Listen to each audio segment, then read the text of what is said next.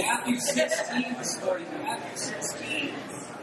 If you're studying the book of Matthew, I just want to put a couple reminders. Keep in prayer. If prayer was going on there, you'll let you involved with that. Karen Schubert's available talking. If you don't know who she is, we'll hook you up there. But great ministry, great outreach, and keep in prayer. The pray today. The idea of passing out kingdom gifts, most importantly, passing out New Testaments as well, too. Getting a chance to represent God's word to people. So keep that in prayer, some outreach opportunities, and what matters most is just get the word out there and represent Jesus Christ. So let's pray before we get started. Heavenly Father, good to be here this morning. Thankful for the time to learn and grow in you. We just pray, Lord, you would teach, we would listen, let your Spirit guide and direct in all things, and help us keep our focus on you. Amen. Right, last week we kind of stopped right in the middle of Matthew 16. And we stopped at a very important question. Verse 15 said to them, "But who do you say that I am?" And we talked about how that was the most important question that could ever be asked. Who do you say that Jesus Christ is? Who is Jesus Christ to you? That's the most important question you can ask somebody. Because that question, the answer to that question determines heaven, hell, and all of eternity. And we talk about how important that was. And Simon's answer in verse 16. Simon Peter answered and said, "You are the Christ, the Son of the living God." I cannot stress to you the importance of just knowing who Jesus is in your life and understanding what the relationship with Christ is. Now, we're going to build on that, though, because now what happens here from verse 17 on, Peter's answer takes us down this road. It's a fascinating road that builds us up to this, verse 24. "If anyone desires to come after me, let him deny himself and take up his cross and follow me." The idea of denying themselves. So take what Peter just said. You are the Christ, the Messiah. It means us denying ourselves. Very simply put, if he is God and if he is Lord, what that means is I am not. So since he is Lord and God of my life and I need to live that way, that means I deny who I am and focus on him. So let's see what answers here. Simon Peter answered and said, "You are the Christ, the Son of the living God." Jesus answered and said to him, "Blessed are you, Simon Bar-Jonah, Simon, son of Jonah. For flesh and blood has not revealed this to you, but my Father who is in heaven. And also I say to you that you are Peter, and on this rock I will build my church, and the gates of Hades shall not prevail against it. And I will give you the keys of the kingdom of heaven. Whatever you bind on earth will be bound in heaven. Whatever you loose on earth will be loosed in heaven." Peter's confession, "Blessed are you." Peter, you got it. You got it, Peter. Your statement is exactly what needed to be said. And Peter, that statement is so amazing, you couldn't have thought of that yourself. Peter has a tendency sometimes to speak without thinking. We're going to get into the transfiguration next week. And the account in Mark is this. As you know what happens at the transfiguration, Jesus is on the mountain, he's glorified, and Moses and Elijah appear beside him. So the account in Mark that Peter, not knowing what to say, still spoke. Have you ever known somebody like that? Where they really don't know what to say, so instead of just being quiet, they still just kind of keep speaking. Peter says something mind-blowing right here. And Jesus said, "Simon, that is so amazing. I know you couldn't have thought of that yourself. That has to be through the Lord. The Lord revealed this to you, this confession of who I am." Now look at how mind-blowing this is in verse 16. "You are the Christ, the Son of the living God." That statement sets so much in order here. But it's such a simple statement. Real quick point. If you're looking for an answer sometimes from the Lord, quit looking for signs and thunderings and lightnings. Sometimes the answer is just so simple, just let the Spirit speak. I'm assuming when Peter said this in verse 16, "You are the Christ, the Son of the living God," I don't believe the lights dimmed. I don't believe dramatic music happened in the background, and I don't believe there was thundering and lightning. I think Peter just said. And sometimes that's just how the Lord speaks. Just normal, straightforward. It's like, wow, Lord, that's exactly what I needed to hear. I know some people that spend all their time and energy looking for the deep sign, when really the Lord says, "The Holy Spirit will lead you and guide you." So, "You're blessed, Simon, you revealed this, and I say to you that you are Peter, and on this rock I will build my church, and the gates of Hades shall not prevail against it." Now, right here, we have to stop and go one of two directions. I'm not trying to debate. I'm not trying to cause an argument. I'm not trying to cause a disagreement. But we have to stop and decide which way we're going to go with this. Some people take these statements, and what they do is they have elevated Peter to a role that I don't think is necessarily in the Bible there. And they take these verses and they set up the ordinance of the boat in the Catholic Church, and they go down that road from there. That Peter was the first one, that it was upon this rock that the church was built, upon the teachings of the boat, and who Peter was. And then verse 19, he has the keys to the kingdom of heaven, binding and loosing, etc. Now, I think there's a few theological problems with that. First off, you're going to find out in just a couple verses. Verse 22, Peter had to be rebuked by the Lord. Now you may say, well, that was before the day of Pentecost. Well, book of Galatians, Peter had to be rebuked by Paul. So if you want to talk about a fallacy, that does not work for this right here, right now. It doesn't. What we're really looking at is this. Let's just break this down and talk about this. And I say to you that you are Peter, and on this rock. What is this rock? This rock is Christ. This rock is the confession that that Peter just said, you are the Christ, the Son of the living God. What Peter is saying was amazing. And what Jesus says is, Peter, upon what you just said, that foundational truth of that I am the Christ, the Messiah, that is what I'm going to build the church on. Your confession of who I am is the foundational truth of all Christianity, that I am the Christ and the Messiah. And Peter, you are Peter, which literally means a stone, a pebble. And upon this rock, which is a different Greek word, which means boulder or large stone, Peter, you are one stone that's going to be built off this foundation of me.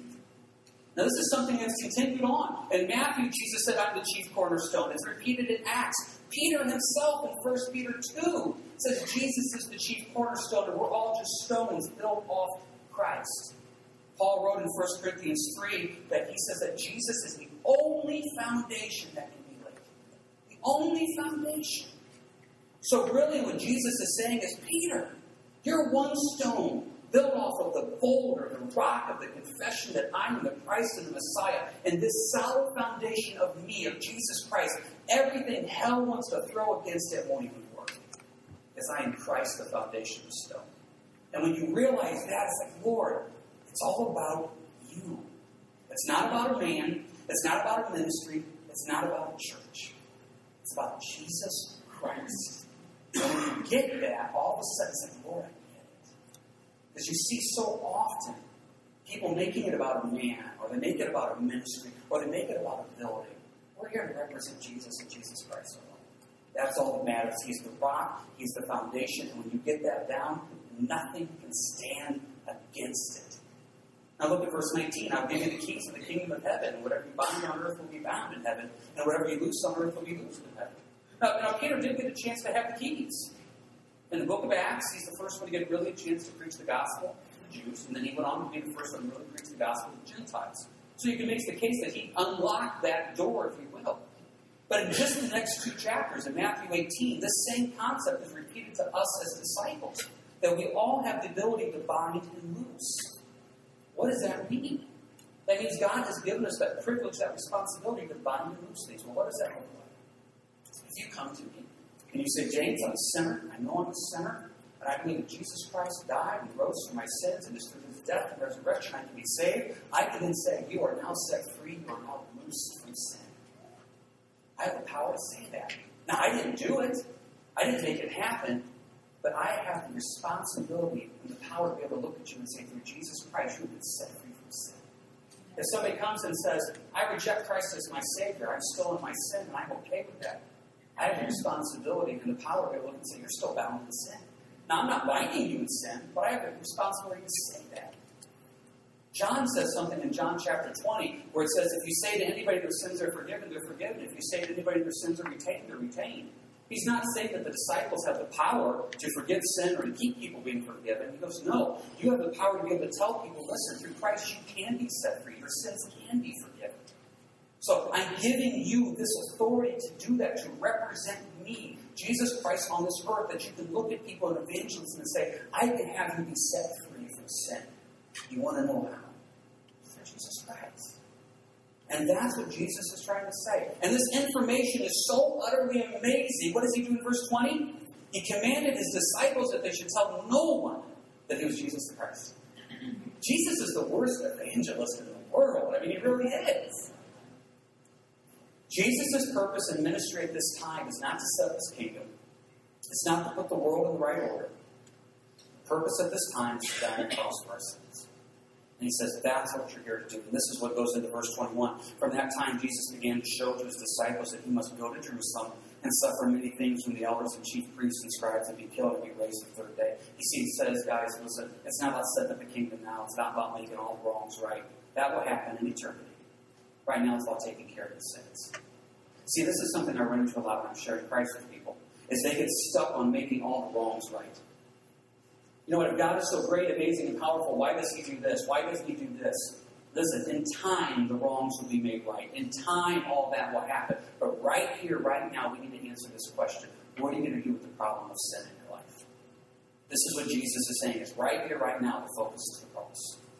Now, Peter, who had such a great epiphany in verse 16, he follows it up in verse 22. Peter took him aside and began to rebuke him, saying, "Far be it from you, Lord, this should not happen to you." Now, guys, I want this verse to sink into your lives. Peter pulls Jesus aside and rebukes Jesus. Just think that through for a second. Peter, the creation, is rebuking the Creator. Peter, the pile of dirt that was given life and breath, is rebuking the one that created it. See, this is what happens. I can have a verse 16 moment where I sound really good, Lord. And then just 6 verses later, in verse 22, I'm kind of screwing it up. I can relate to Peter a lot. Peter can say something amazing, and then just a few verses later, take it and run with it. Why did Peter say that? I don't know. There's a lot of it you guess. You could speculate. No, the disciples argued all the time who's the greatest. The Bible makes that clear. Can you imagine being in Peter's shoes? Here are the disciples, and you make this great statement. You're the Christ, Son of the living God, and Jesus looks right at you in front of everybody. Blessed are you, Simon Bar-Jonah. Flesh and blood did not reveal this to you. And you know what? You are Peter, and I'm going to use you to build the kingdom. I'm going to use you to spread the gospel. Can't you see Peter's chest is getting a little more puffed up? You ever known that person, you give them just a tiny little bit of power and authority, and they run with it? They just run with it. Tyrus, our youngest, 4 years old, in the pecking order, he's at the bottom. He's got nothing, right? Nothing. Just last week, we were out here at the back of the school bath, and Tyrus was playing with Esri Encore. They're like best friends. Esri's just a few months younger than Tyrus. Tyrus comes up to me at the back of the school bath and says, "Dad, can I be in charge of Esri?" So I look at Shannon. Shannon, do you care if Tyrus is in charge of Esri? Shannon goes, "I don't care." Yes, I'm in charge of Esri. And Tyrus finally had somebody that he can be in charge of. Peter, blessed are you. Flesh and blood did not reveal it. Oh, that's right. So now Jesus is talking about the cross. And Peter's like, I don't really like this idea of you dying and being killed. And no, this isn't a good idea, Lord. Can't you just see it? Peter's like, Jesus, Peter. I got hand signals with my kids. If my kids get out of hand, this, and settle down. If I need to talk to you, it's 2 things. Can't you see Peter look at Jesus? So Peter comes over to Jesus. Can't you see Peter put the arm around the shoulder? It's like, Jesus, I need to talk to you. This isn't going to work out. Why? Because Peter was looking at it through his eyes. Now this is, guys, this is where the teaching changes. And this is from this point forward in the teaching, it gets really hard. Verse 23. He turned and said to Peter, "Get behind me, Satan. You are an offense to me. For you are not mindful of the things of God, but the things of men." Peter, you are an offense to me. Some of your translations, you are a hindrance to me. You are a stumbling block to me. It doesn't mean Peter was full of Satan. It doesn't mean he was possessed by Satan. It means Peter was being used by the enemy to hinder ministry.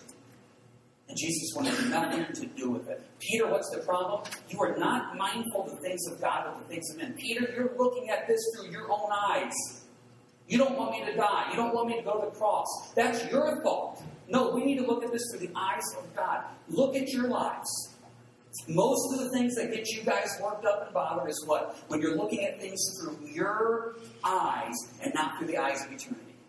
Because when you're looking at it through your eyes, you're going to get your feathers ruffled, your expectations aren't going to get met, and you're going to be bothered, and you're going to be bitter and upset. God is saying, no, you've got to look at it through my eyes, Peter. This is what is best for eternity. And you're getting in the way of God's perfect plan, Peter. Well, I never want to be a hindrance or a stumbling block or offense to the Lord. So we have to stop at this moment in verse 23 and say, Lord, are we looking at it through the eyes of you or through my eyes? Which takes us right into verse 24.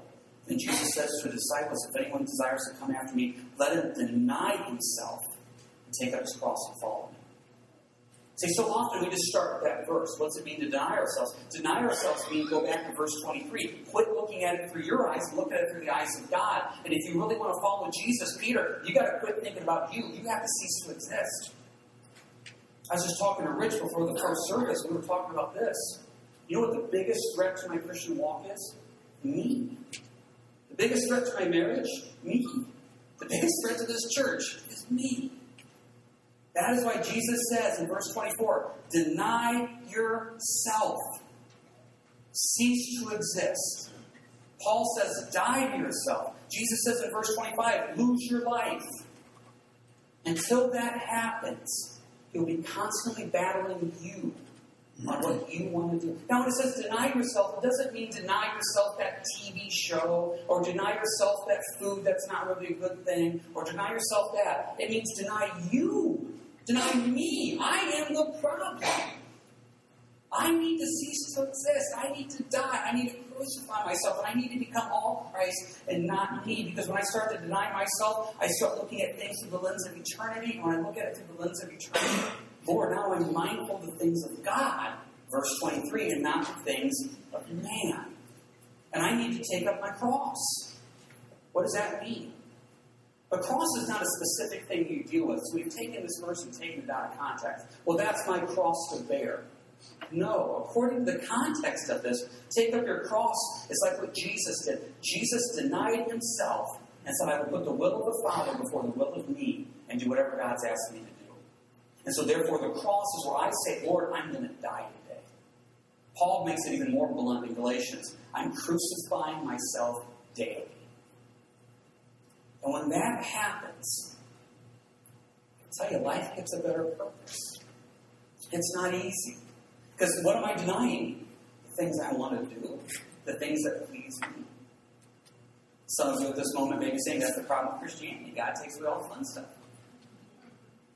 What I've noticed is this. Whatever the Lord tells me to deny or die to, in times when it calls me harm. He will never deny or ask me to die to something that will be for my spiritual good or will help me later on in life. If he's telling me to deny it, it's going to cause me harm down the road. And he says, I know this, trust me, let it go. So anything I deny is actually for my good. Now, it's difficult to do because there's things that we like to do. There's things that we want to do. And Jesus is saying, you've got to get rid of that thought process of you and start thinking about me. What do we say out here all the time? It's not about us, it's about Jesus. It's not about these four walls. It's about representing Christ. And Lord, if I really want to be used by you, I'm going to deny myself.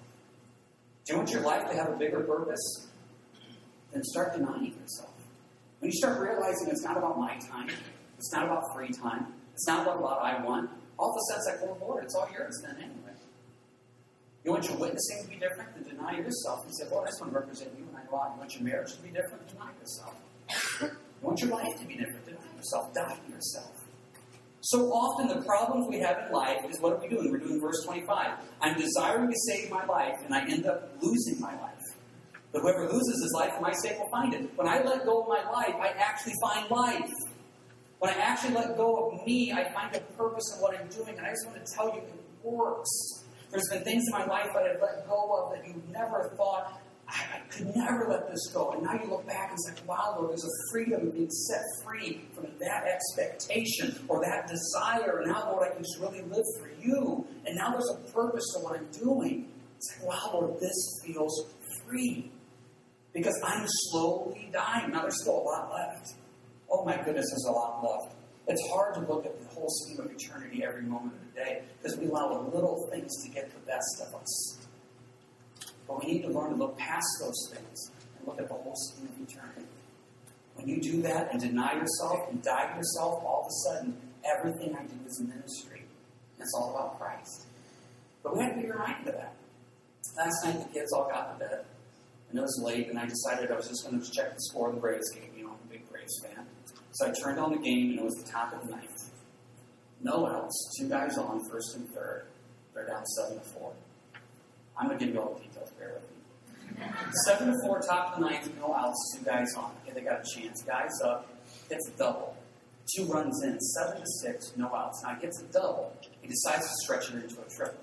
So he's going for third. Guess what happens? He gets his wrong out. You never make the first out like that at third. pass. No, you stay at second. There's a runner in scoring position. So as he's going to third and he gets thrown out, 2 runs in, there's nobody on now, I say, come on. Dawn's in the bathroom, she's in the shower. She yells out, eternity! Keep your mind on eternity. Now that's just a tiny little thing. But you know what you're dealing with? You're dealing with work situations, you're dealing with marriage situations, kids situations, health situations, life situations. They all grow strangely dim. And the whole light of eternity. Deny yourself. Die to yourself. Be mindful of the things of God. It is difficult to do, and I'm not going to sit up here and say it's easy. It's not. But I'm telling you, once you learn to die to that area and deny it, it's like, okay, Lord, I'm free from that. I'm free. I can move past that. Okay, now, Lord, I'm struggling with this. Will you help me, Lord? I want to die to this. I want to be a different man. I want to deny that part of the flesh and passion. And I just want it to be about you. That's how I'm going to finish with communion this morning. Is to build this point of realizing, look at what Christ did on the cross to set us free from sin. I keep going back to Romans 6. I probably mentioned to you guys Romans 6 many times. The whole point of Romans 6 is Paul says is, listen, you guys are dead. And Paul says, once you realize you're dead, now you can be free from sin. But we have to realize what Christ did on the cross. That verse 25, I can lose my life and actually save it and find it. Because what is about verse 26? What profits to a man if he gains the whole world and he loses his own soul? Or what will a man gain in exchange for his soul? So fine, you get everything the world has to offer you. What good does it do in the whole scheme of eternity? This is where you may be saying, well, at least in verse 26, I don't have to worry about that because I sure don't have everything the world has to offer. I've noticed in verse 26, everybody has a different standard of gaining the whole world. We're not talking about having every toy the world has to offer. That may be a struggle for some. For some people, you know what, it may not be a whole lot, but it's still a temptation and a problem for them. You know, I know the people that go out there and they work 12 hours a day, 7 days a week, so they got quite the overtime check. And some of those people go use that money and they buy a whole lot of toys. Those toys are never needed, etc. I know people that may only work 10 hours a week, and they're still focusing on the world and trying to gain everything. It's not how many hours you work. It's not how much money you bring home. It's not even how much stuff you own. It's your heart. It's your mindset. Now, does this mean, verse 26, that you can't enjoy a time with your family? You can't go camping again? No, it's not saying any of that. What it's saying, though, in the context is this. What are you mindful of? See, go back to verse 23. You're not mindful of the things of God, but the things of men. What are you mindful of? So you may be out there enjoying that time with your family, but you're still being mindful of the things of the Lord. You're just saying, I want to use this as an opportunity. We go back to the creek a lot behind our houses, and we're walking the creek, and we find the bullfrogs, the crawdads, the fish, all sorts of that stuff. I do this thing every time. We'll catch an animal. Hey, guys, what day did God do this? Just little mindful things of the Lord. What's going on here? And enjoying family, but also the Lord at the same time. Because why? Verse 27, for the Son of Man will come into the glory of his Father with his angels, and he will reward each according to his works. There's our word, verse 27. Works. You're mindful of the things of the Lord. You're denying yourself. You're dying to the Lord. You realize, I'm here to work for God. Now, if you haven't been with us the last 3 Wednesdays, I encourage you to get online and listen to them or grab a copy of the CD. We've done it for 3 Wednesdays in a row. We're talking about what biblical works look like. And I always stress this, Ephesians 2:8-9. For by grace you have been saved through faith, not of yourselves. It's a gift of God, not of works. So it's this idea that it's not works that save you. I want to stress that. You can't earn your salvation by works. You can't keep yourself saved by works. You don't do works to pat yourself on the back and say, look at me, you don't. But Ephesians 2:10 says that we are created, we're God's workmanship, created for good works. He basically says, now that you're saved, I want to use you. Now that the internal you is set in the right order, I want the external works. And so God is saying in verse 27, He wants us to go out there and do something. But the only way that works is if you go back to verse 23, because I need to be mindful of the things of God. Verse 24, I need to deny myself and take up the cross. Verse 25, I need to lose my life. Verse 26, I don't want to follow the world anymore. Finally now, verse 27, Lord, I want to do the works of you. Now, you can't make anybody want this. Because it all goes back to verse 23. What are you mindful of? You know, when we did the evangelism training class out here in February, that was a great analogy of who's on the throne of your life, who's directing your life. Do you have the Lord on the throne of your life, or who controlling your life? That's the first step you got to do. For some of you, you've been letting you control your life for 20, 30, 40, 50, 60, 70 years. So sure, you know Christ. Sure, there's moments of peace and joy. But I tell you this in all the love I can muster. Guys, there's a whole other level of just saying, Lord, I want it to all be you. I want it to all be you. And I don't want to be mindful of the things of man. And Lord, I want to deny myself because I know that's going to change my outlook on life. That's going to change everything. I'm going to take up the cross. I'm going to lose my life. And Lord, I'm going to go out there and serve you. And all of a sudden, life has this deeper purpose, this deeper meaning. It's not easy, but what a blessing it is.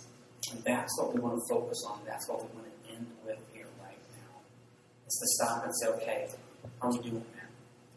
You know, when we get ready here for communion, when we get ready for communion, one of the verses we always read is this. Paul writes, if whoever eats this bread or drinks this cup of the Lord in an unworthy manner will be guilty of the body and blood of the Lord. Let a man examine himself. And so let him eat of the bread and drink of the cup. Examine himself. Psalm 139 says, search me and try me, O Lord. Know if there's any iniquity in me and then lead me in the way of everlasting. This is a time for us to stop, confess, and say, okay, Lord, let's just be honest. Am I mindful of the things of God, or am I really mindful of me? Lord, am I denying myself, or am I really just spending my life to fulfill myself? Lord, am I trying to save my life or lose my life? See, this teaching this morning goes against everything the world would ever try to tell you. That's the whole point. We're not citizens of this world. We're just ambassadors representing Jesus Christ that have been sent to this planet for a while to represent Him. And that's all we're supposed to do. And when this happens, when this changes, when this mindset happens, I feel, I get it. I get it. There's another level out there. Lord, I want that. I desire that. But Lord, I got to die yet right here, right now. And that's what we're going to pray for. Now, as the kids are getting ready to come in here in communion, Rich is going to lead you in communion in just a couple seconds. Just want to let you know, parents, we bring the kids into our classes. We leave it up to you. If your child is old enough to understand and grasp what communion is, we have an open communion policy out here.